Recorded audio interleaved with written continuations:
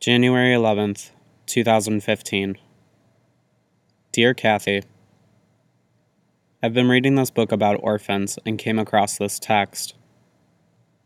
The center of me is always and eternally a terrible pain, a curious, wild pain, a searching for something beyond what the world contains, something transfigured and infinite.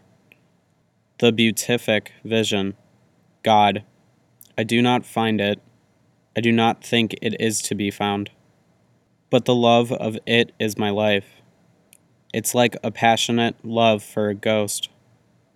At times it fills me with rage, at times with wild despair. It is the source of gentleness and cruelty and walk. It fills every passion that I have. It is the actual spring of life within me.